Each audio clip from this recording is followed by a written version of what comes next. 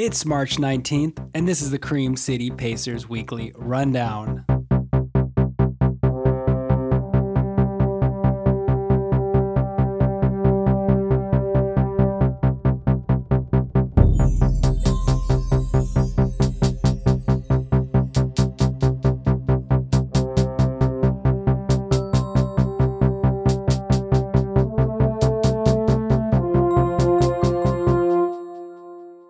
Happy St. Patrick's Day weekend, everybody. Hope you guys are enjoying a long run and maybe a green beer. I know Apostoli may or may not be enjoying a green beer, but we'll find out in a minute. As always, I'm your host, Alex Main, and I'm joined by my wonderful co-host, soon-to-be dad, Apostoli Everniadis. We are here to bring you inspiring stories and talk to the Pacers who are making an impact, whether that's professional athletes, political figures, CEOs, authors, and running leaders. And now, we've been waiting for it, Apostoli. Are you going to have a green beer this weekend? I'm having a green beer. Does it count if the beer bottle is green? That's fine by me. What a Midwestern. I feel like it's a very Midwestern thing, a Chicago thing, to have green beer or to dye the rivers green. Yeah, that's it's very very Irish, which we have here in this region, from here down to Chicago. Yes. What's the most exciting thing about your St. Patrick's Day this year? On St. Patrick's Day, I fasted for 21 hours. That was probably the highlight of my St. Patrick's Day. Fasted for 21 hours. Is that the most you've done so far? Yeah, ever. Crazy, dude. I've been doing like 15, and then I got caught up in meetings all day, and then I just really wasn't hungry. I don't know why. And then the next thing I knew, it was like 18, 19 hours. I'm like, well, let's get to 20.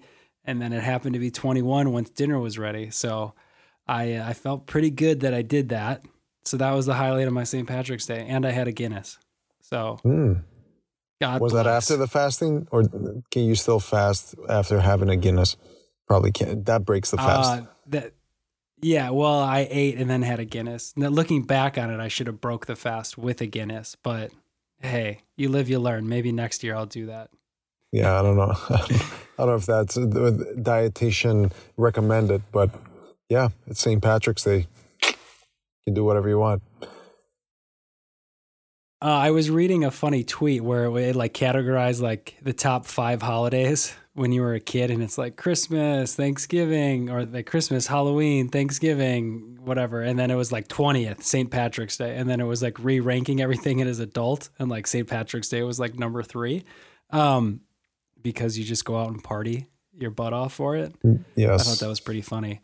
But so looking at this list, like 4th of July as an adult was like number 6, which I thought was like, that's like, dude, 4th of July is the GOAT holiday as an adult, I feel. I just love it. Yep. So I'm looking forward to the 4th of July this year, especially after we all get vaccinated. So bring me those warm summer days, baby. Are you excited to be a dad? I am excited to be a dad. And I'll tell you what because since you asked, my favorite thing about my St. Patrick's Day was the fact that my baby was not born on St. Patrick's Day. Actually, truth be told, right now, guys, we are recording this. It's still St. Patrick's Day, so I shouldn't jinx it. I shouldn't say that. I'll take it back. But the last thing you'd want is for your kid to have a birthday on a day where everybody goes out and gets extremely drunk. You'd want a more like low-key day to be your birthday day, right? I would say. It depends what you're going for. So a couple funny things. You should have more than one child, because I'm an only child and I didn't even ask you the question you asked me. I just like moved on to the next subject. So lesson learned, have 2 kids so they don't you don't have only child syndrome. Second, Christina's mom's birthday is St. Patrick's Day, which I always forget every year until it's St. Patrick's Day. And we do have the conversation every year. Is that fun or not? And I guess it depends. It's a personal preference. Well, happy birthday to Christina's mom. Yeah, it's awesome. But well, here's a funny fact. So actually, I want to go back to the fasting for a second, or fast forward to my fasting. I want to give a shout out to friend of the pod, my running buddy Chase Prochnow, who got me into fasting. I've been doing it for this is week 4, and I think it's like transforming me as a person and my mindset. So Chase, if you're listening, thanks, my man. You've instilled a good habit in me. All right, back to what we were talking about. Another fun fact, Andy, my cousin who I bring up on the show, his son, he has 2 kids, his daughter, her birthday's on 4th of July, and his son's birthday is on Cinco de Mayo. Like, that's kind of crazy. That's more reasons to celebrate. Anyways, you guys, we appreciate you being here this St. Patrick's Day weekend, and we have an amazing episode coming up. We are bringing on Heather Deaton, who is a financial wealth advisor for Ellenbecker Investment Group. If that name sounds familiar, it is because it is familiar. I was on Money Sense, which is a podcast hosted by Ellenbecker Investment Group, and Heather interviewed me back in January, and we ran the episode on the Cream City Pacers. We basically flipped the mic, and I was being interviewed. So we got to bring Heather on, or bringing Heather on, I should say, and we get to talk to her. She's actually been on crutches for like the last, 4 or 5 months. So she's had a pretty crazy injury, and she's really, the mindset, Apostoli, I was talking to you about this, she has had to go through and transform. Are really interested in talking to her about that. So this is going to be a great episode. If we're going to have the wealth expert on, we're going to get some knowledge in here for long-term investment, and, hopefully learn some quick tips on what you can do now to help start saving for your future, no matter where you are in life. If you're 20, 30, 50, about to retire, Heather has a wealth of knowledge. So I'm excited for that. I would say that hold on real quick. Today's sponsor is Mimosa Breakfast and Brunch. You know it. Mimosa is our OG sponsor. They take us back to day one. They have been voted the best brunch and breakfast spot in Milwaukee. And you know what? They have 2 locations. So wherever you are, there's a location nearby. So go check them out, mimosabreakfast.com. And I don't know, what's one dish you recommend this weekend that someone goes and tries? Last week we talked about the pollo picante omelet, and that is definitely a must. But I think I'm feeling the Aegean Benedict is one of my favorites. That's one of the things I can eat every day. English muffin with tabbouleh salad, which is just a bunch of vegetables and bulgur wheat with lemon juice and parsley, fresh, very fresh, extra virgin olive oil, poached eggs, hummus, homemade hummus. You get that egg a little bit runny, and you just cut into it, and it just goes all over that beautiful English muffin. It's one of my favorite things to have on the menu. And the potatoes on the side, I can't go wrong. So that's coming from me. But don't take it from me. There's many more things to choose from. And they are all delicious. Every time you go into detail, you always get me super hungry. So I think this is going to be a good thing to break the fast this weekend, is some mimosa for breakfast or brunch, depending when I break the fast. But I can't wait for baby Apostoli to come. Few weeks away. We'll see how many more episodes we can get in before the baby's here. Super excited for that. But I say we should jump into this interview and bring Heather on. Welcome, everybody. Today we have Heather Deaton, wealth advisor at Ellenbecker Investment Group. Heather and I go way back till January when I was on Money Sense. I was on the other side of the mic, and now we're flipping it, and we get to interview Heather today. So Heather, welcome to the Cream City Pacers podcast. Thank you so much, Alex. It's great to be here. Thanks for having me. This is, we laughed when we recorded the episode for you because I was on the other side of the mic and now you're on the other side of the mic. So it's coming full circle and we're pretty excited. I feel like it's much easier on my side because I can just ask the questions, but right, I don't know. You're not held accountable to any answers. So you're a podcast host. Have you been a guest on a podcast? I have. I was on the Waukesha County Green Team, Greencast, talking about sustainable investing. Mm-hmm. So, ooh, that sounds like a fun topic. So which side of the mic do you like better? Gosh, I don't know. I guess it depends a bit on the topic. I like to learn. So I really like to be the interviewer. Yeah. And, but I like to be able to visit with people and educate as well. So I like to share things that I know and have conversations about it. Well, I can tell you what, I'm going to get educated today because at one point we're going to talk about some long-term financial wealth and how to invest my money and what I should be doing, especially in this crazy market. Before we started the show, I was like, was it smart of me to put all my money in GameStop? And Heather's like, we can talk about it on the show. But before we get into all that, we got to talk running. So Heather and I, how we got connected through all this is when I was working at GGMM. We helped Ellen Becker with their podcast, and we helped launch their shows. They were radio shows, right? Put them on the podcast world. And we discovered that Heather and I are both runners. But when we met, Heather was on crutches and not running at all. And here you are. When was that? Like last October, September? It was sometime last. I mean, you were It was in the fall. I mean, we're now in March. And so I developed a stress fracture at the end of July. And so it was in my hip.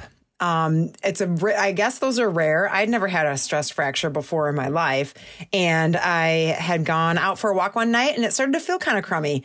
And the next morning I got up and I thought, well, I'll just do one more run and I'll take it easy on the weekend. So famous last words, I got halfway out and had to limp home, coming back on this 5-mile route. And, fast forward a few weeks later, an MRI, and I had this stress fracture and I got put on crutches for about 10 weeks to take care of that. Like most stress fractures will heal themselves. And then another MRI and it hadn't healed. There's something with my bones or my body. So then I had to have surgery. And then that was like another 8 to 10 weeks on crutches. So really, you meeting me on crutches could have been any time in the second half of 2020. That is so crazy. That is such a long time to be in crutches and not being able to do anything. Right. Nothing on my feet, really. And that was, I had to find just ways to get some movement. So I would do some different seated YouTube workouts I had found. I had this little group in Ontario, Canada that I followed, and some different things like that just to be able to move my body after, I was so used to it. And it's such a big part of what I do. I also just had to get comfortable and understanding that my body was going to take time to heal. And there wasn't anything I could do to make it heal faster. There was only things that I could do to make it heal slower. So I really had to just kind of change my mindset. Along the way, I had a lot of anger, and I had more anger about, this, how my body failed me or what did I do to cause this and what should I have done different and why won't this be faster? And I like to control things. And that was something that was just completely, I couldn't control. And, what I noticed, I mean, had you told me back in July that I would have been on crutches like the whole rest of the year and that, here we are in March, I've only run like a few minutes at a time on a treadmill at PT. I would have, I don't know what I would have said or done, but to be here and to now be able to kind of look across this and just see that I shifted to having just more gratitude and appreciation for what my body does do for me. It sounds a little bit silly, but, just pumping blood and digesting food and things like that, having my brain work and all these kind of magical things that have nothing to do with the physical activity or running. Yeah. And just That's really crazy. Having to have that gratitude and then just be able to see a future too, things that I enjoy. I miss running very much. I will someday get back to it. But in the meantime, I'm hiking, I'm doing spin classes, I'm doing elliptical. We're going to Colorado this summer. And one of my sons really wants to do some great long, tall hikes. And so we're going to, try to train for that. And yeah, just try to enjoy what I can. It's all a little bit different, but we take those small things for granted, right? Like I think I was just having this conversation with someone else of when running gets taken away from you, you realize like, oh, how much it sucks, right? And sometimes when we're in the moment and we're running all the time, we don't appreciate it, right? We look over that, and you've been in that for a long time. You think going back to when you had your stress fracture, was that from running, or do you have like any idea what that came from? It was likely overuse, and I was running a lot, and I was doing some, kind of like HIIT workout classes, but it was running. I had quit the gym. So all I could really do was run. Yeah. And I loved it. And I thought, oh, my body's keeping this up and this is going great, until it didn't. But yeah, it was probably overuse. I went, and then that was a whole nother cavalcade of different specialists I saw the second half of last year, and working with an endocrinologist and things like that to just see why, because it wasn't so much why was there a stress fracture. The concern came when it didn't heal with normal stress fracture therapy of just staying off of it. So what did the surgery do? Like kind of like weld the bone back together, or what did that look like? They put 3 pins in my femoral neck. So to say so when that healed and fused, now it's not gonna break. I did see the surgeon for another follow-up appointment last week, and he, coached me again to be careful, get back to things slowly, any of the higher impact stuff like running long distance, because where they put those pins in, now it won't be the femoral neck that has a stress fracture, but where they like put the pin in could then have a stress fracture. I guess it's news I needed to hear. I hadn't really thought of that. So that's something the doctor should just leave out. That would just freak me out even more. I know. Something else to think about and worry about as a runner. Oh, that's crazy. So how did you you talked a lot about gratitude and, taking the little things and, that they're a blessing. How was that? Did you shift to that mindset? Because I would be very frustrated at one point was you're just like, this isn't getting me anywhere. I need to kind of have a different mindset. Yeah. I had a lot of frustration. I did not get to this gratitude mindset quickly at all. It was very slowly. I kept trying to see light at the end of the tunnel. And then as I would get either closer to it, or in the instance where it got farther away when I had to start over with the surgery, that was maybe a turning point, was where it was like, okay, this is just the way that it is. And just knowing that light at the end of the tunnel wasn't going to be over and like an overnight. You're just like I'm off of crutches. Now I'm back to everything. So just also having to accept that things are going to take time. I mean, I think a lot of your listeners have had an injury, right? Our bodies don't last the same way forever. But, I've had injuries before, a hamstring or an ankle or a foot thing, but nothing like this. It's just been something where, a regimen of ibuprofen for 2 weeks and I'm back at it. The classic runner 2 week off and it goes away thing, where it's like, oh, okay, that's gone. Right. And so it just really took some time to just be able to come to that mindset. So, really along with the gratitude though, I had a tremendous amount of support from my family. My husband and our 2 sons who are in high school were very patient with my frustration. And, I had many outbursts at times, and, I've thrown my crutches across the room at times, and they've just been really, really supportive.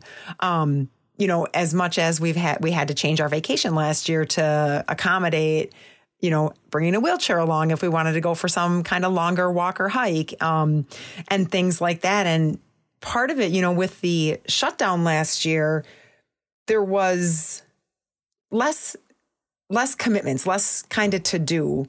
So that was not helpful. I don't want to say that, but it was the best time to have some extended injury, I suppose, is one way to look at that. And with all of us being home a bit more, I think there was a lot of good that I saw for just the relationships I have at home. Yeah, I mean, I would say you definitely needed the help, all the help you could get, right? And if everyone's home, and that definitely helps. And again, that just goes back to things we take for granted when, we have everything in front of us. And I think that definitely is a journey you've been, going down and throwing your crutches across the room. I assume that means you've probably had a couple tape jobs or have gone through a couple pair of crutches. Was mostly duct tape on just one single pair. But, I also tricked it out with a water bottle holder so I could at least I could carry something with me without like a cup of coffee. If I had it in a travel mug, I would put it in the water bottle holder so I could crutch to my, workstation when I was working from home. And, I'd make a salad by hobbling around the kitchen, and then I'd have to get somebody to come and bring it to the table for me because, you can't carry things when you're having to go on crutches. So there was a lot of humbling moments. Let me just say that, you can't walk across your kitchen with a tomato in your hand when you have to use crutches like you can when you're on 2 feet. So, yeah, but I think that was, again, another part of the healing part after the surgery and even at the end of the first round of crutches is that you do wean off of it too. You go from having 0 weight on your bad leg to having 25% for like a week, and then 50% for a week, and then 100%, or you go down to 1 crutch. And so that was, again, knowing that you kind of get used to being off the things, and then it just gives you more hope every step. I also worked with a physical therapy team throughout it. I've been seeing them basically the whole time. I was having a shoulder issue they were working on too, but that was really supportive just to have. It was like a kind of a little community. I was going a few times a week, actually several times a week during part of my injury, because they had this kind of machine mat thing that's supposed to promote healing in bones, and you lay on it for like 15 minutes. And I don't know, some sort of ultrasonic, undetectable vibrations. And I thought, I'll do that. I'll do witch doctor. I'll do whatever it is that's going to help me. So it was also we were talking about like this gratitude for the little things. There's also the appreciation for the people that support you, and just the trust involved too. Trusting people to help you, or trusting a treatment plan, trusting the surgeon, trusting the doctor when they tell you it will be okay someday, trusting the different specialists that you see. Heather, can we talk a little bit about the energy that got you there? Because, we've talked about the journey of how it's been while you're injured, and you said that how you got injured is probably overtraining. But then I want to know, why were you overtraining? Where is that coming from? Because as anybody that listens to the podcast would know, I struggle a lot with the motivation of getting out there, getting out the door, being too busy, having too many things going on. How were you able to overtrain? And if we also answer that, were you funneling a lot of that energy into other things? You said you were doing a lot of other activities, but where is that coming from? Can you tell us a little bit about that drive in you? Oh, yeah, sure. Thanks for asking that. That's a kind of on the deep end, or deep side, I should say, of just some of the things for me to reflect on.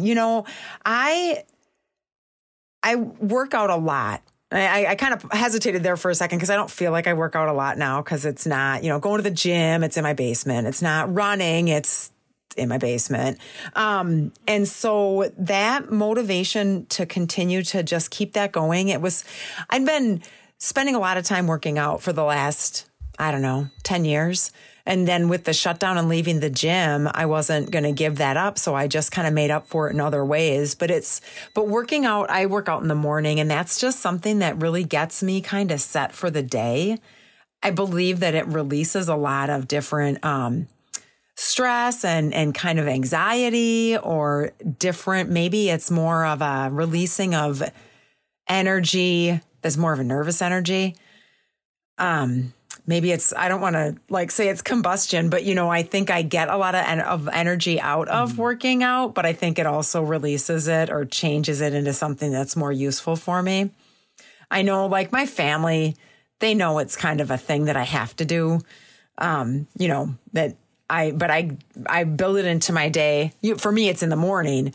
So I don't feel like I'm taking time away from anything else. I do see, again, looking back a little bit, that it can take over too much of your life too, and it can take too much of the energy that you've got to where maybe what you have left is not as quality of energy too. Are your workouts more about, hitting smaller targets, or is it more about draining the energy?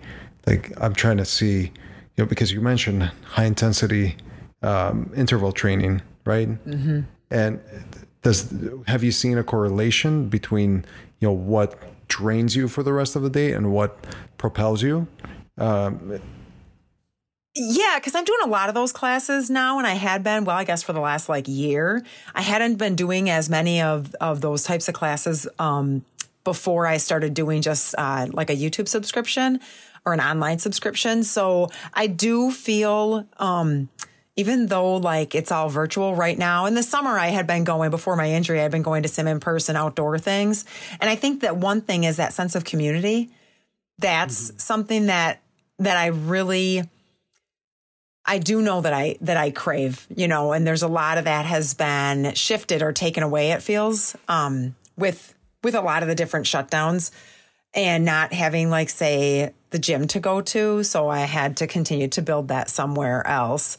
I also do like the solitude of running. I run by myself most of the time. It seemed like, just because of the timing, from when I would go out and the ease of just being able to kind of do it on my own. And I kind of like that too.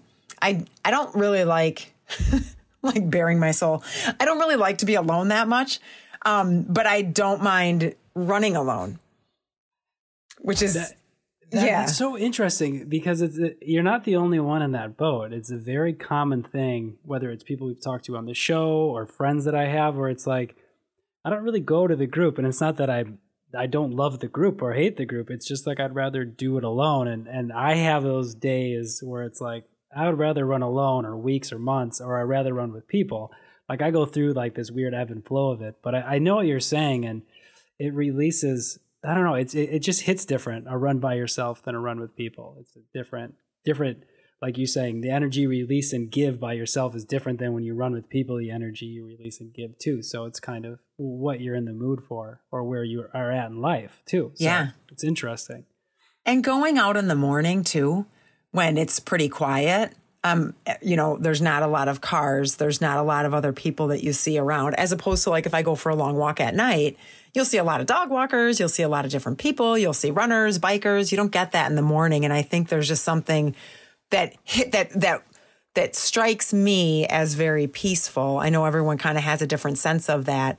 But that's something that I like about, or love about, running as well. I've been trying to become a morning, I like being up in the mornings, but I've been trying to shift my complete workout schedule to just be in the mornings. And, I've run on and off in the mornings for years, but the energy, the world is so quiet in the morning. You would think that 5 a.m. in the morning would be the same at 10 o'clock at night.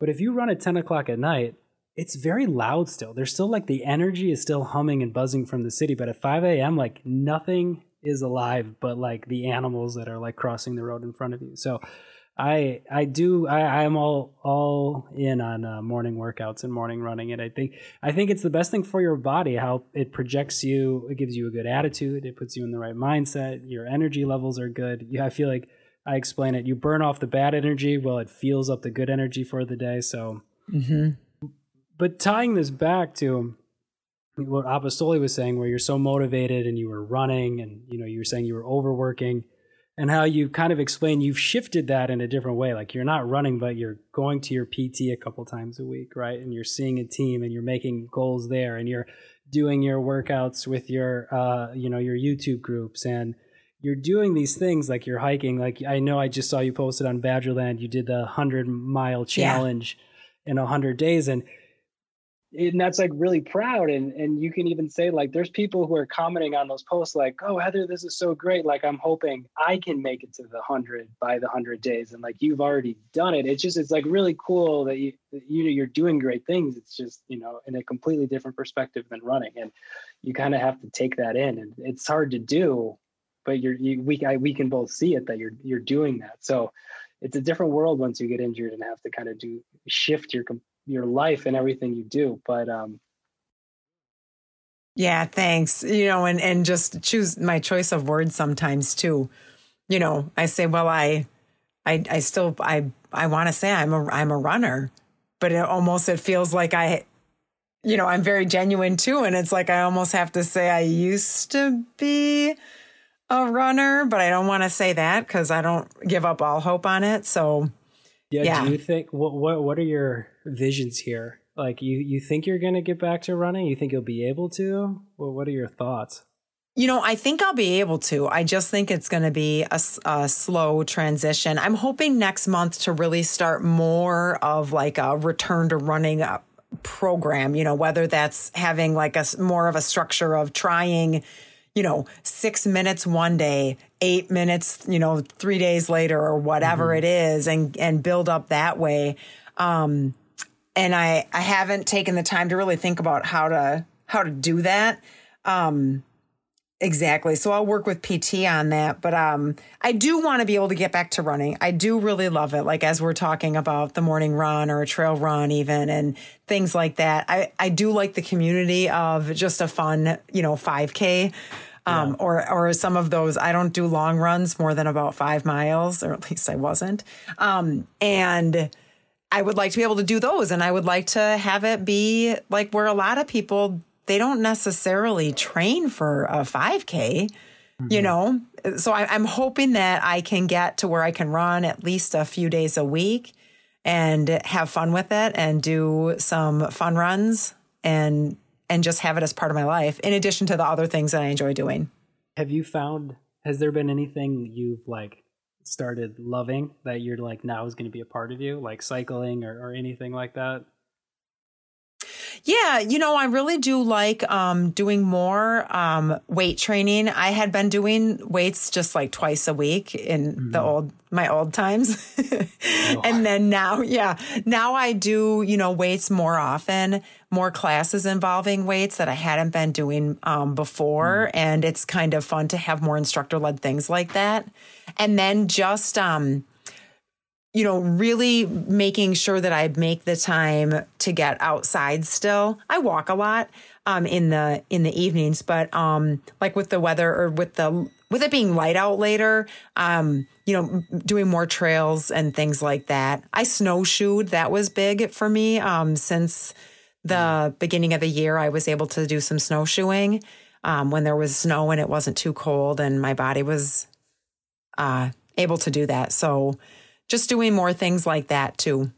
I don't even want to think of snowshoeing. I don't even want to think of that weather anymore. That should be all in the past. But the weight training is interesting because that's one thing runners are never good at or want to do is anything but running. And at least you're able to do these things to help you, get back. But yeah, it'll be interesting. Excited to see your journey here. But speaking of, you love the fun runs. What are some of your favorite ones in town? So I like the Cream Puff run at the State Fair. I have not done that, but tell us about it. Well, I'm a huge State Fair supporter. We love the State Fair. It's a big tradition in our family. I love to support the State Fair Foundation, and they have an annual Cream Puff run. So as part of your entry ticket, you get a T-shirt and you get a Cream Puff at the end of the race, and you get a ticket for entry into the State Fair. Now, I'm not sure exactly how they're doing or if they're doing the Cream Puff run this year. But, and they didn't have it last year exactly, but the previous years then too. And I also really like, I haven't done this for a while, but just the time of year is beautiful. And that's the Tyranina Beer Run It's out at the brewery in Lake Mills, and you can do a half marathon or, and they call that the half barrel or the 1/6 barrel. And so that's like 4.37 or whatever it is. And that's a fun one because there's a lot of different people there. They have a beer sale for like 6-packs, and you get a pretty decent dinner, like a lasagna dinner afterwards. So, and there's a big like beer tent and things. So that one is fun. That sounds like a classic Wisconsin run. And I heard the route's pretty beautiful. Like it's kind of on the lake. It's kind of around the lake. Is it a little bit gravel too, or is it all path and road? You're on road, and well, I've only done the 1/6 barrel. I think that the half barrel might have some trail in it too, now that you say that. But yeah, so I have done just the shorter version, and it is pretty. It's a little hilly, but not crazy hilly like you can't do it. Just talking about races makes me want races to be back so bad. And then I think know. that race is in like November, right? So you're like, okay, there's a good chance I know, that race will be on. But when we talk like cream puff run, you're like, I know, maybe it'll be back. Maybe, I don't know. Did you do the virtual, like the drive? What was the state fair last year? Like the drive-in or the drive-through? Oh yeah, the drive-throughs. Okay, yep, I didn't do that, but if you're a big supporter of the state fair, was that cool? Did you do that? You know that, and okay, so just right, that was early on in my injury because it was in August, and so I was, that, which is totally fine. We drove through. I was so darn excited. I mean, seriously, we drove in, and I was like, oh my gosh, we're here! And then you got to drive on the Milwaukee Mile track. And so here we're in our like mom bomb minivan, right? And the kids, they're teenagers. They were in the back. My husband's driving, and all of a sudden he like guns it and he drives really fast. I'm like, what are you doing? And then I realized, oh, duh, we're on the Milwaukee Mile. So that was just kind of funny. And then, we had found a couple, some of our traditions that we usually get for food were there because they kind of had a rotation. Some weekends it was certain vendors, other weekends it was other vendors. So we had gone, and it was just exciting. And we bought some of the State Fair swag and, went through the Saz's line. And then they redid cream puffs too. They had like 2 more rounds of cream puffs. They had a pumpkin spice one around Halloween. Then they had a chocolate one around Christmas. I gave those away as gifts. Somebody's birthday. And then they did a strawberry one at Valentine's. Now they said they are done until real State Fair. Wait, I had no idea this was a thing. So they were selling cream puffs like year round? They did. They did it through the drive-through in August. Then they did it again around Halloween. Yeah, you could drive. It was a drive-through. You picked them up. I know. Now I'll know next time to let you know about that. What is it about the State Fair Foundation, Heather? I know it's not running related, but we have everybody in Milwaukee would love to know more about what does the foundation. Why do you support the foundation? What? So it's the nonprofit organization that supports the State Fair and some different endeavors that they do. And so they had like some fundraisers around the holidays. You could become like a friend of the foundation. So they had the membership. And with the membership level that I bought, I get like a State Fair ticket, I think, and like the bargain book. And I got a Christmas ornament too. There was like this thing that said, stick it to 2020 or whatever.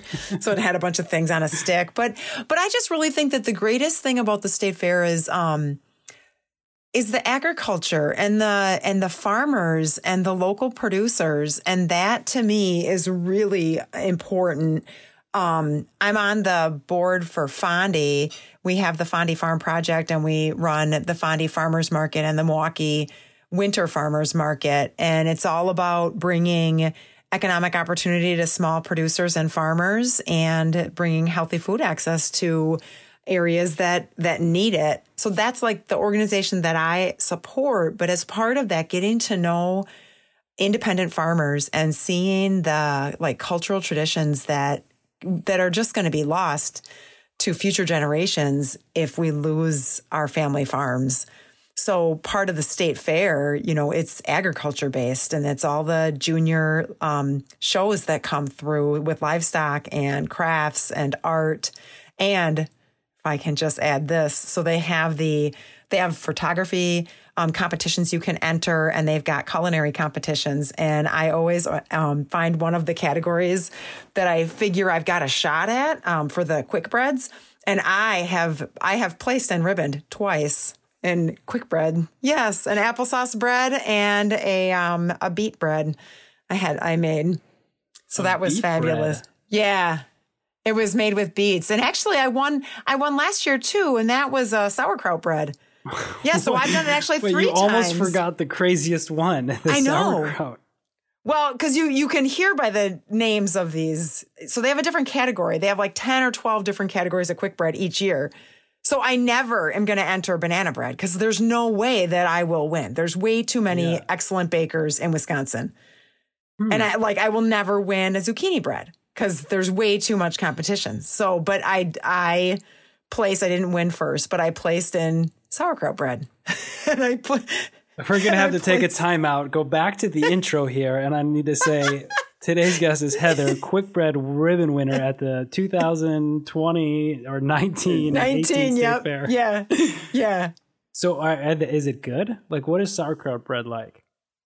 Well, I mean, mine was award winning, but I don't know how many. I think I placed, if I'm remembering, I might have placed third. And I don't know if there was 3 entries or if there was like 1,800 entries. I figure it must be 1,800.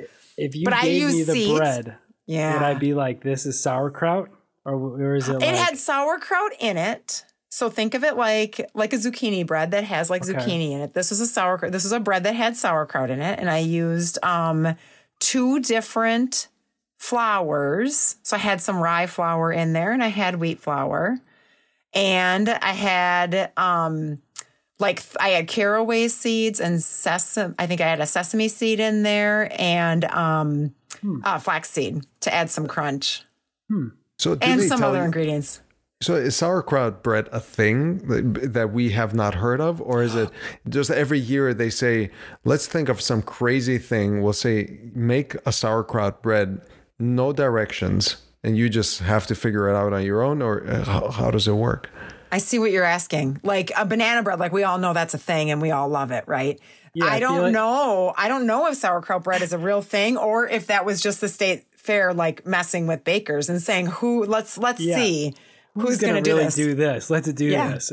And then the joke's on them because they have to try all the sauerkraut bread. Right, exactly. All 3 or 1,800 entries, whichever it was. Yeah.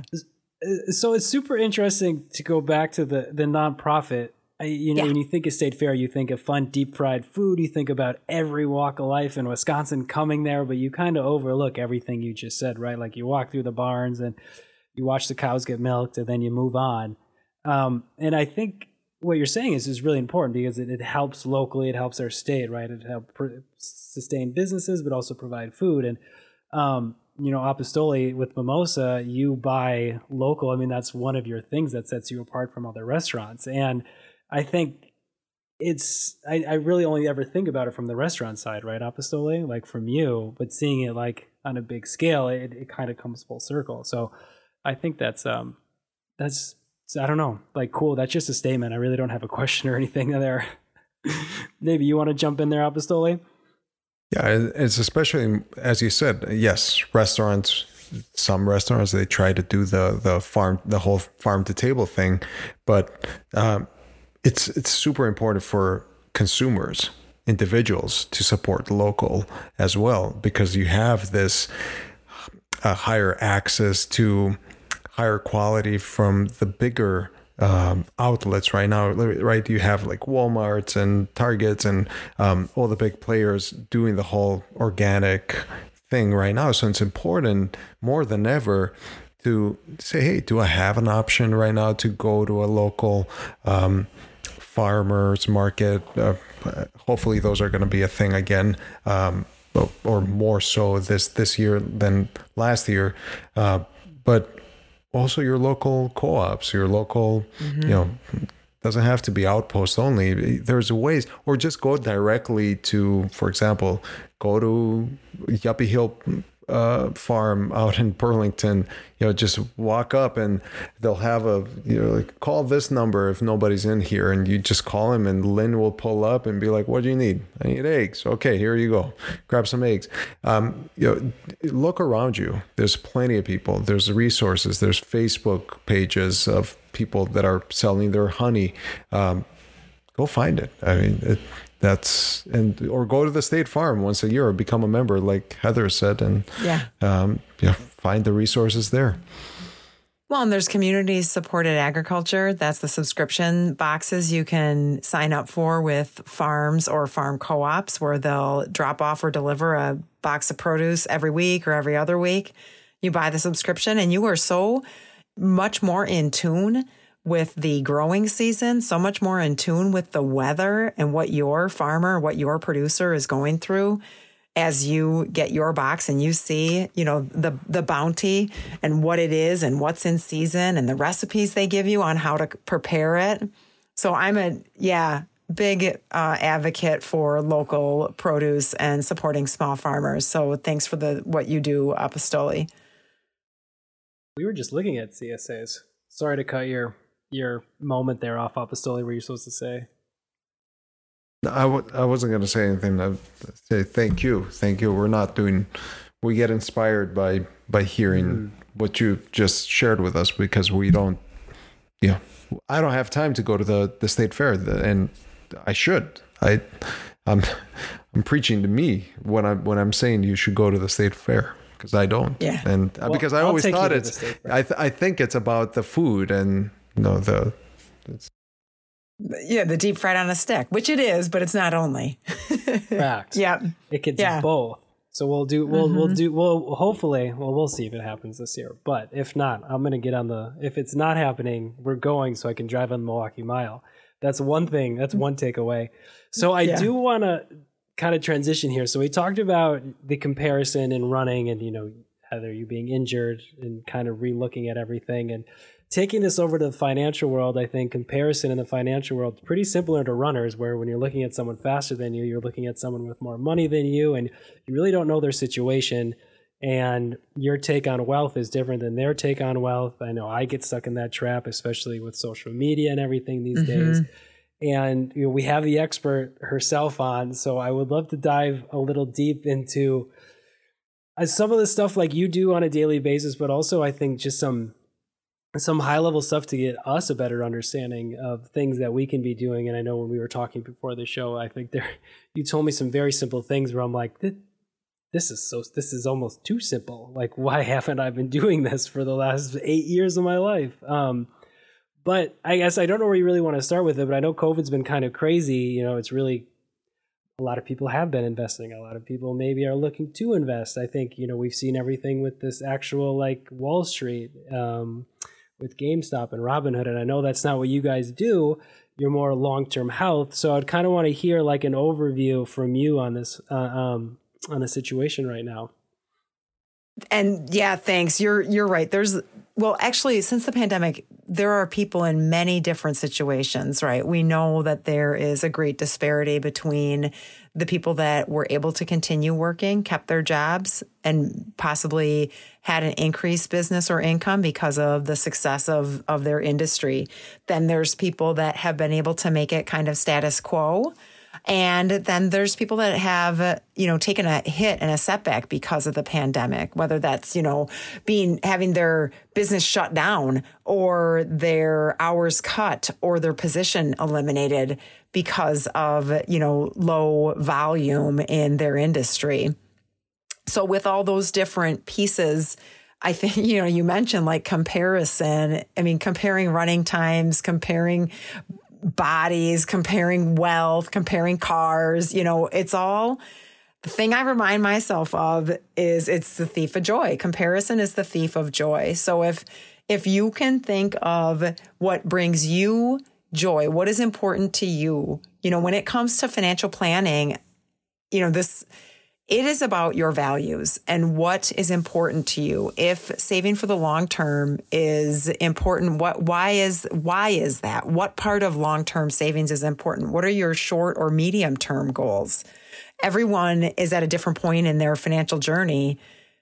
So taking a look at where you really want to be when you think the next, say, 1 to 3 years, 3 to 5, 5 to 15, and then even beyond, like when you think of, 20 plus years from now, those are all different goals that you kind of need to have an understanding of what it is that you're working for or saving for. And then that's going to really drive like all the way back down to like day-to-day choices.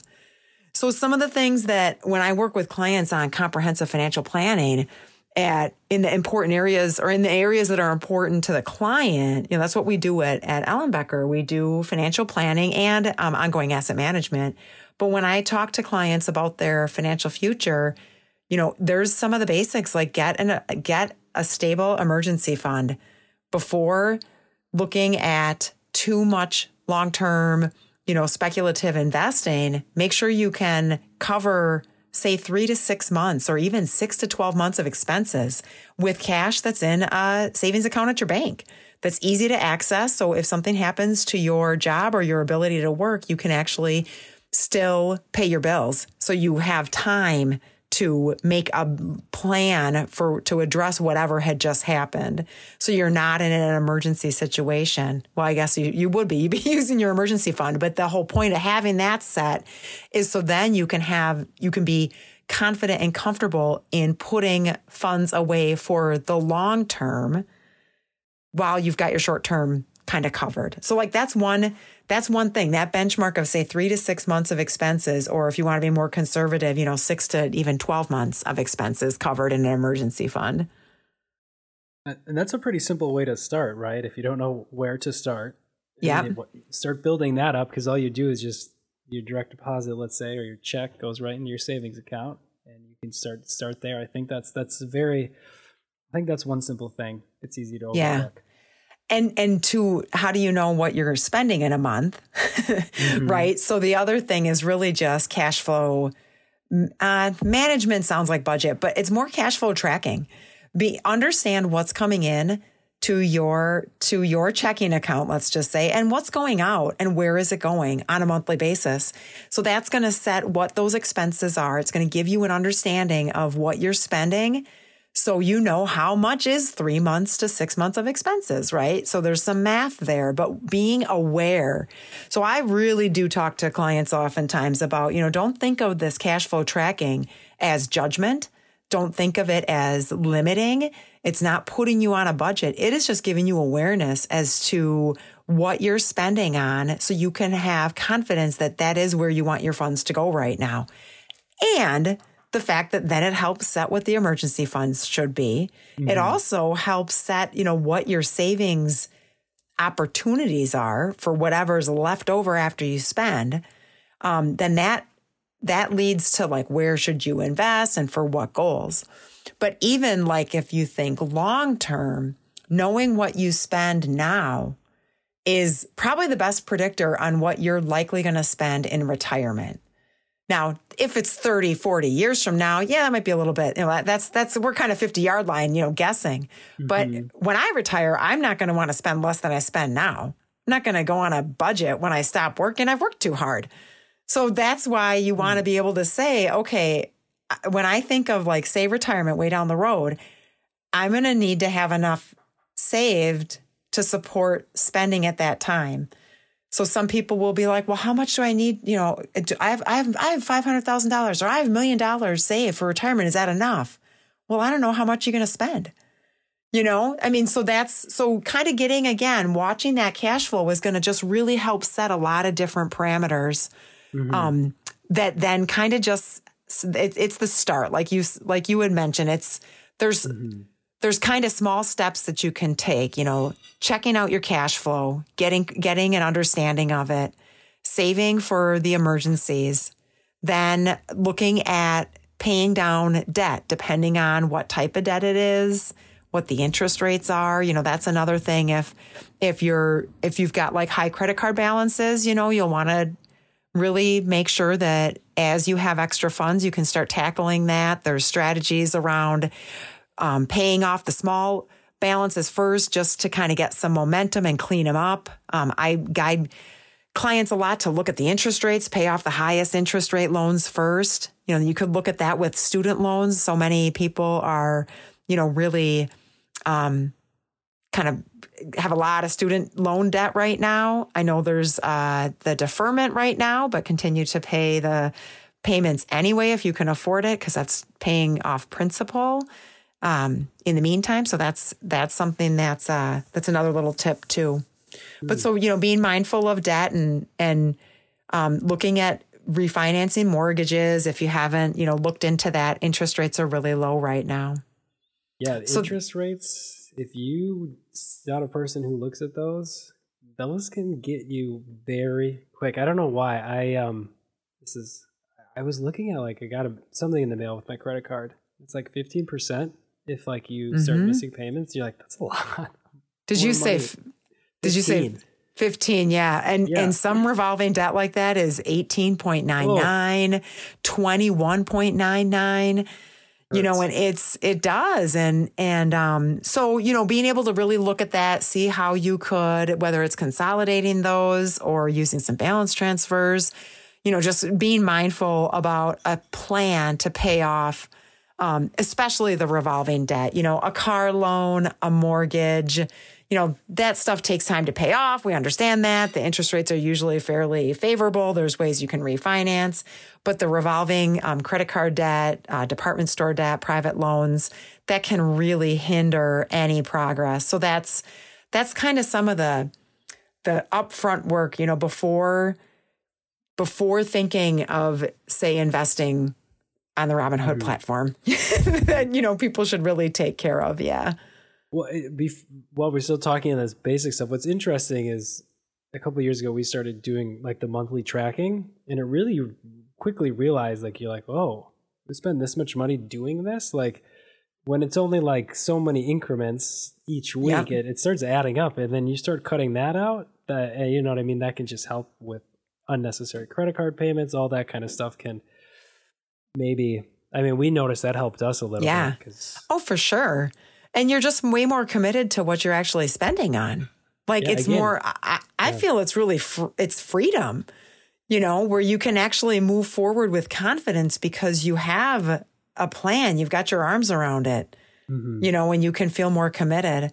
I think that's something that, a lot of people that were able to keep their jobs and continue to earn while since now this whole last year, and with a lot of expenses being reduced, we are just sitting at a really opportune moment to be able to have a different financial plan for ourselves, for the future. And I think part of that really does come with, looking at what your values are when it comes to when we can start really traveling and spending and going to things and places and dining out and going to concerts and events and things like that.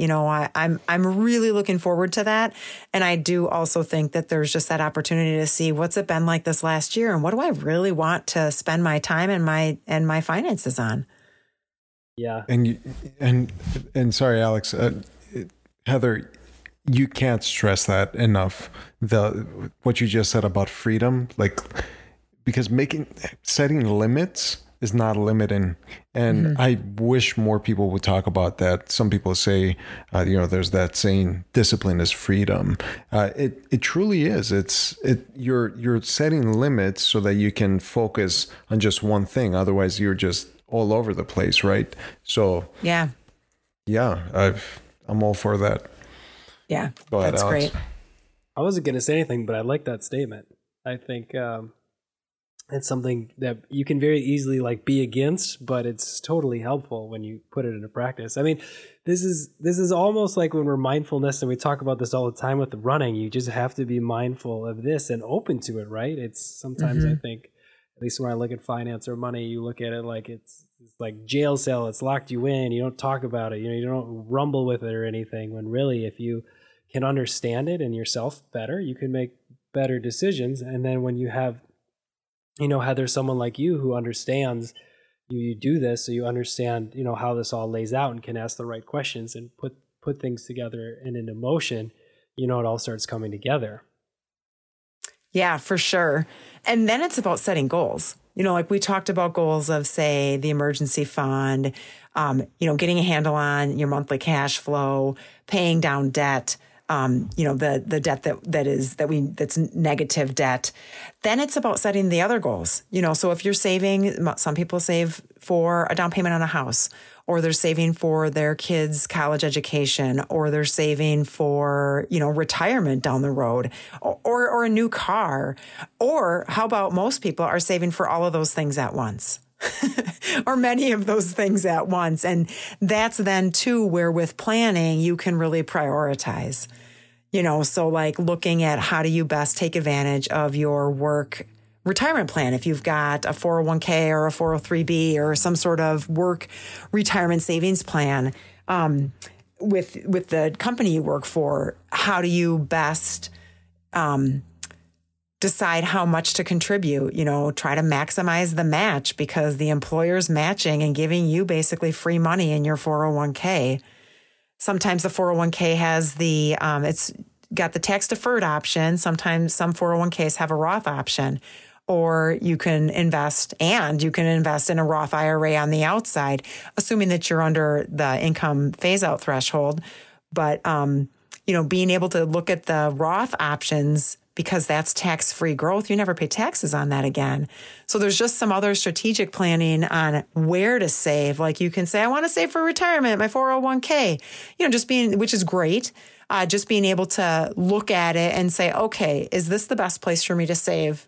Like from a tax perspective now, but looking at the tax perspective for later too.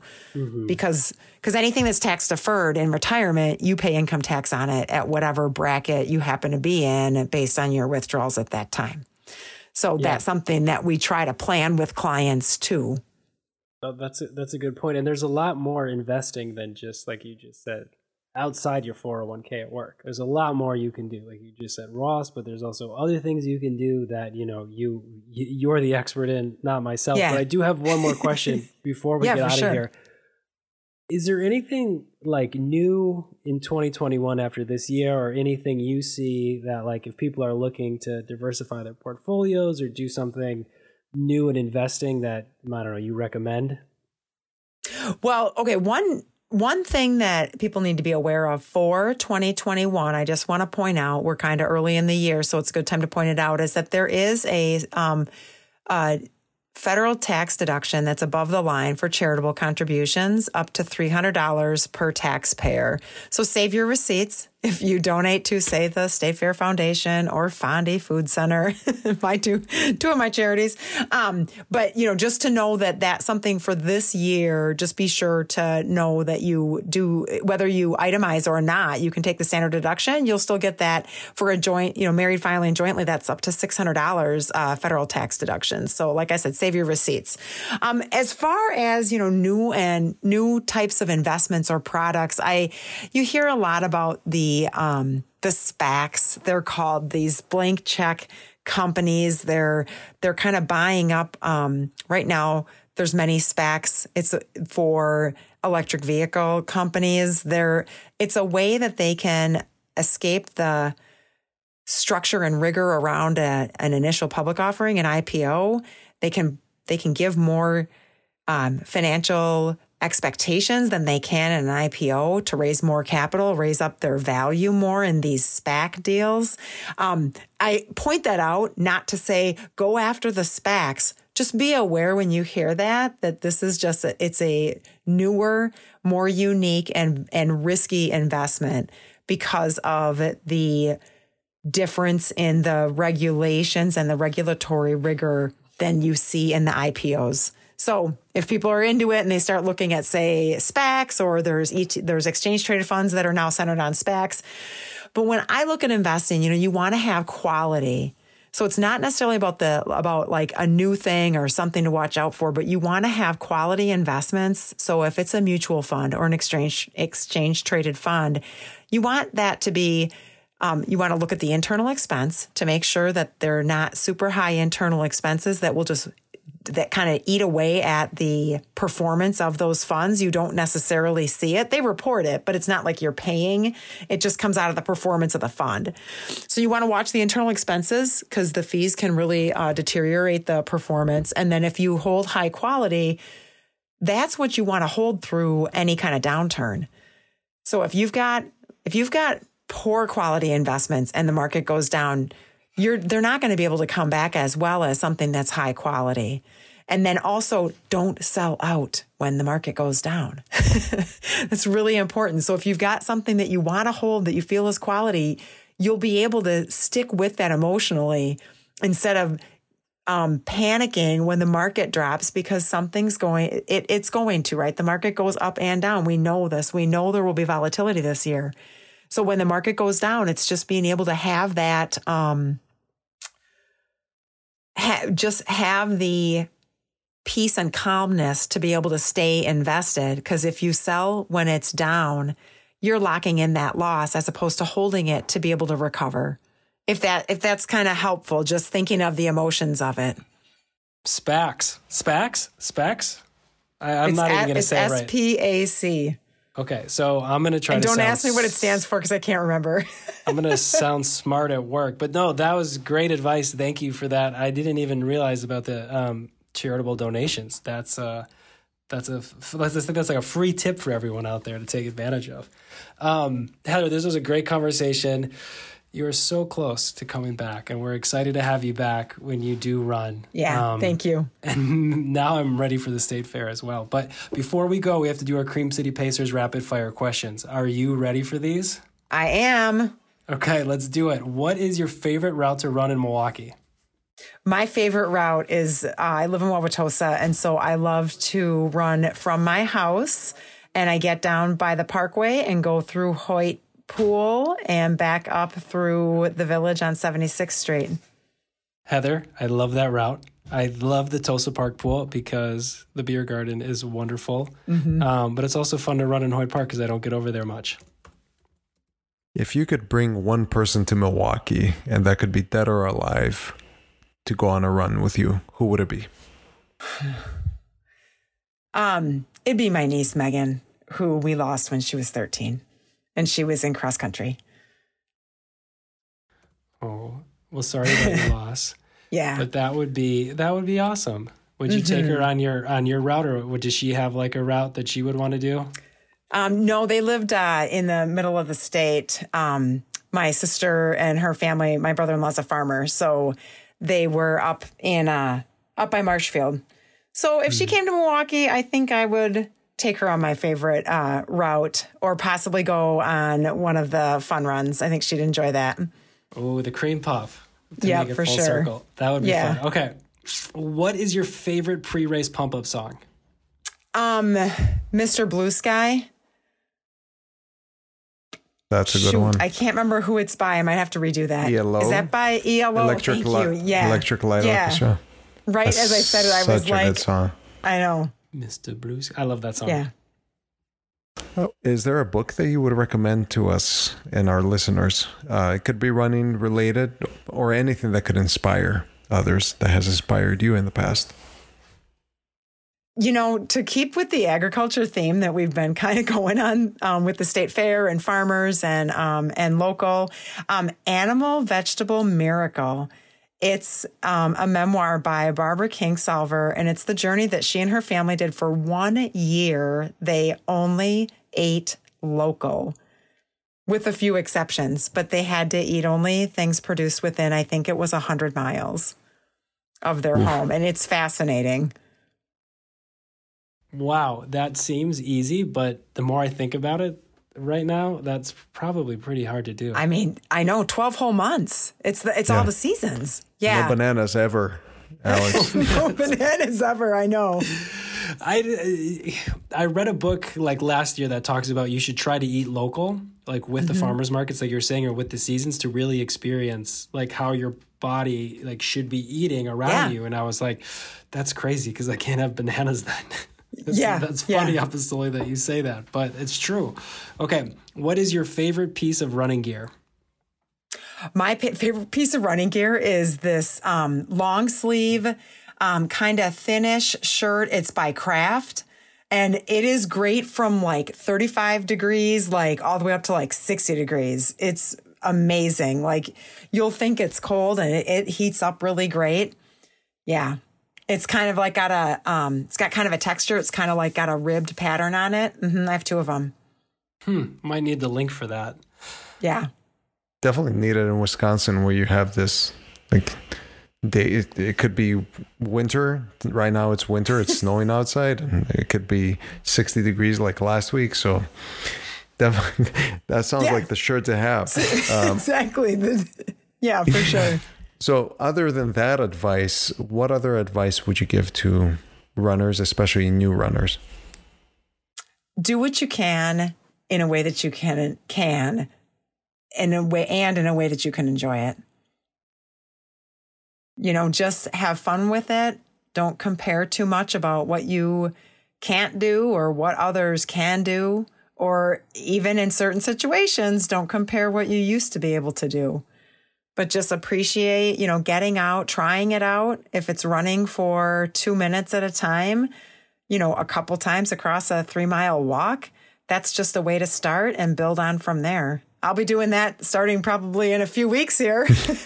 But that's wonderful because it's a trifecta of things. I don't usually string together. It's usually one or the other. And I think putting them all together can really bring you center and actually be in the moment and be present. So that's wonderful.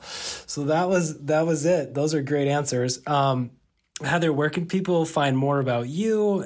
Maybe if they want to work with you at Ellen Becker, where can people go find you?